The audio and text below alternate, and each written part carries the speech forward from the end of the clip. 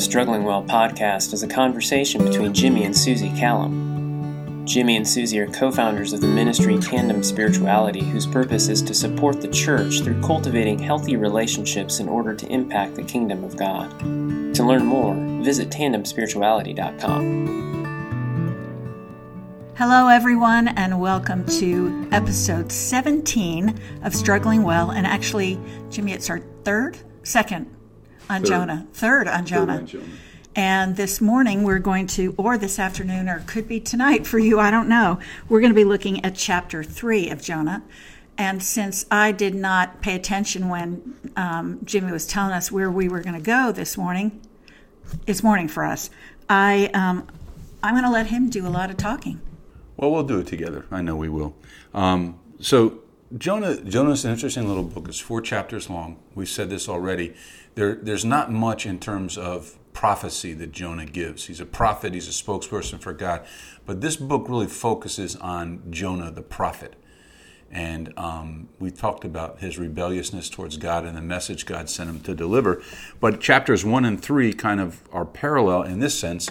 It's Jonah interacting with pagans. Jonah interacting with people who needed to hear the good news that God had to give to them.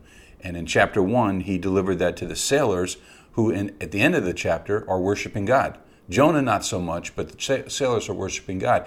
And now we get to chapter 3 when he's going to finally make it to Nineveh. What's fascinating to me is the word of the Lord came to Jonah, we're told, a second time. Arise and go to Nineveh. So it's like when he gets spit up out of the great fish onto dry land, and Jonah may be wondering, well, is that it? Am I done? God reminds him again, what I want you to do is go to Nineveh and declare what I have in my message, which is yet 40 days and Nineveh will be overthrown. And that's Jonah's task. And he finally gets to Nineveh and he does it. And what he feared, what Jonah feared happened. Nineveh repented. The Assyrian nation was a brutal nation. And you can understand why Jonah didn't want to bring them the good news that God had to share with them. We're told, if you read history, that the Assyrian nation, Nineveh's the capital of Assyria, they would cut off people's hands and feet just for fun, just as sport. So this was a brutal nation. And if I look at it from a horizontal perspective, an earthly perspective, I can understand, and I could probably agree with Jonah. Why would you want to go there? But God had a different plan.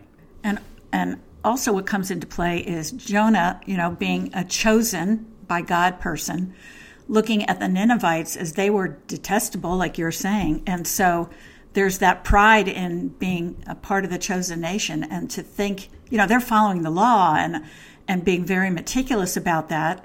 And then there's this nation that is totally out of control and doing horrible, heinous things. And God tells him to go bring the truth of who he is to them so they could repent. It reminds me also of Hosea and Gomer. Mm-hmm. Of, God kept telling Hosea, go get her, bring her back. And she was doing all these detestable things. It's a very, very interesting story. And we have to also find the application for us in it. Yeah, and I think that's the thing we raised last week. Are we okay with God loving our enemies? Now, that's one way to phrase it. But are we okay with God loving people who live very different than we do? People whose lifestyle we don't agree with. Jonah certainly didn't agree with the Ninevites and their lifestyle. And yet that's who God has called him to go to, because it's the reminder that God loves all people who are made in his image, and all people are made in his image. And I remember years ago, and I still do it to this day, but years ago, I just felt like God had laid someone on my heart that I found completely abhorrent. And I don't need to mention the name. It was somebody in the Hollywood, stage. And it was the weirdest thing, because it's not like I followed this person or I was interested in what they were doing, but I just felt this burden that I was to be praying for them. And then I felt like he laid on another, and that's, I feel, what did God say? We get quirky with that. But so I began to pray for both of these young women. Now, I can't tell you where they are today or what they're doing, but I know that I had to, praying was hard because I just thought they were so repulsive in the way that they were living their life. And I separated myself from them because, I was a Christian and I read the Bible and they were delving in things that were evil and all sorts of, how could I pray for them? And then I also recalled, remember when the terrorists were cutting off the heads of the journalists and the people they had in captivity there. I remember someone challenged us, and it might have been you, babe, from the pulpit, I don't know, to pray for those men that were decapitating American journalists and journalists from around the world. And I struggled with that, but I prayed. I don't know where these people are or what's happened, but it's hard to pray and hard to bring the truth to someone that you feel such repulsion for. Yeah.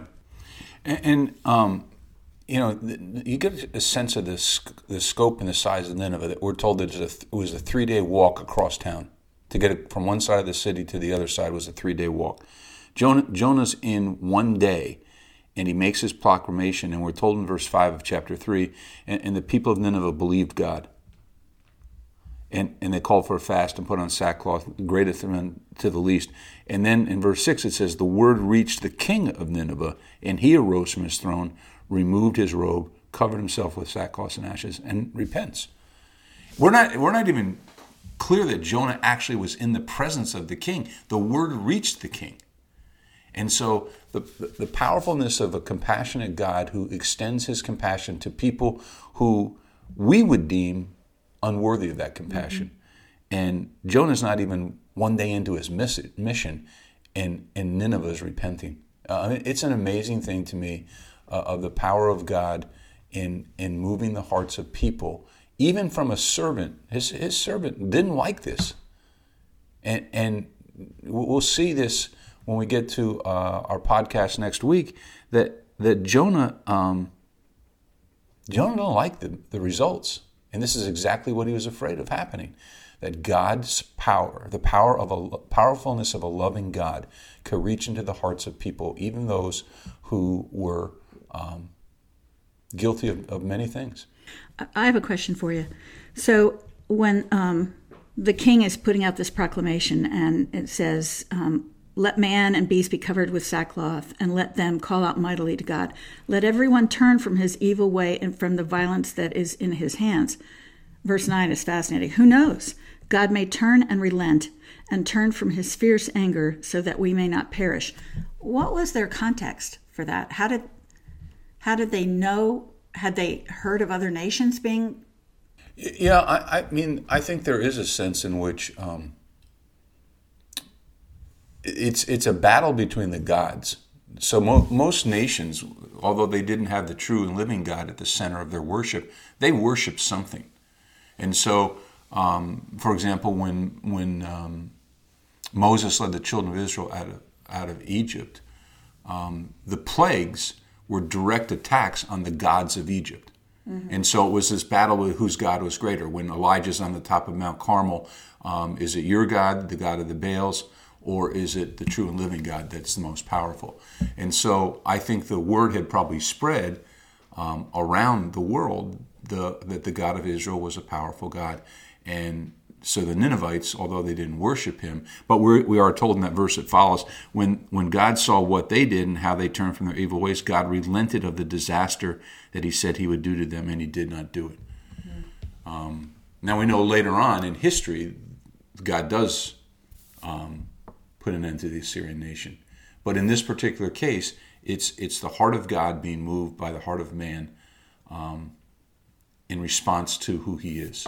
And that was the thing that we don't get any of that sense of Jonah, for example, worshiping and celebrating God because he did this wonderful thing for the Ninevites. Am I reaching if I look at that passage? Because I don't want to take something way out of context, but I'm thinking, okay, how can we apply that to us? And so often you hear people say, well, God can't love me because I've been so horrible and I've done all these horrible things. Is it a reach to apply there to our lives that it takes repentance? No, it's not a reach. I think we have further revelation from what they did at that time. Because when I look at the Scripture, everything in the Old Testament is moving and pointing towards Jesus. Now, it's not always as clear as you and I see it today because we look back on history. But everything in this story is moving towards the ultimate answer that God provides for the human heart, which is Christ. And so in Jonah's day with the Ninevites, it was believing who God was and what he said and repenting.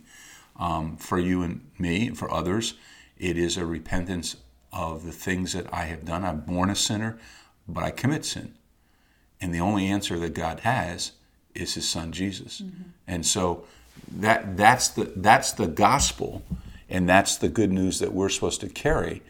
And in a veiled way, that was the good news that Jonah was carrying, that God is a God to be feared and God is a God to be honored. And so they believe God and they repent. Well, nothing's changed. And so... what do you mean by that? Well, it's the same thing. If we're all... Old Testament, New Testament, we're saved by faith. Mm-hmm. We're saved by faith and believing God and who he is. And again, it's veiled throughout the Old Testament. Right. But now it's clearly revealed in Jesus. And that's where the person who says, I don't deserve it, I've done things I don't deserve. Well, you're right, you don't deserve it. But it's extended because of the grace of God and because of what his son Jesus did for us. And it would be hard for some people today, for example, take anybody who you think has done horrible, horrific things, and before they die, they come to faith in Christ. Mm-hmm. People struggle with that. Yeah. People struggle with, now how can he do all these things and still be accepted by God? Well, it's not because of the things he does or he doesn't do, she does or she doesn't do. It's because of what Christ did for us. Mm-hmm. And that's the message. So the repentance is the same thing, only now I have a person that I'm putting my faith in because of what he's accomplished for me. Mm-hmm. Sounds good to me. Okay. And the odd man out in this whole story is this prophet Jonah. And when we get together next week, we will talk about Jonah and his response to all this, but more importantly, Jonah and his response to God. Thanks for joining us. To learn more about the Struggling Well podcast, visit tandemspirituality.com.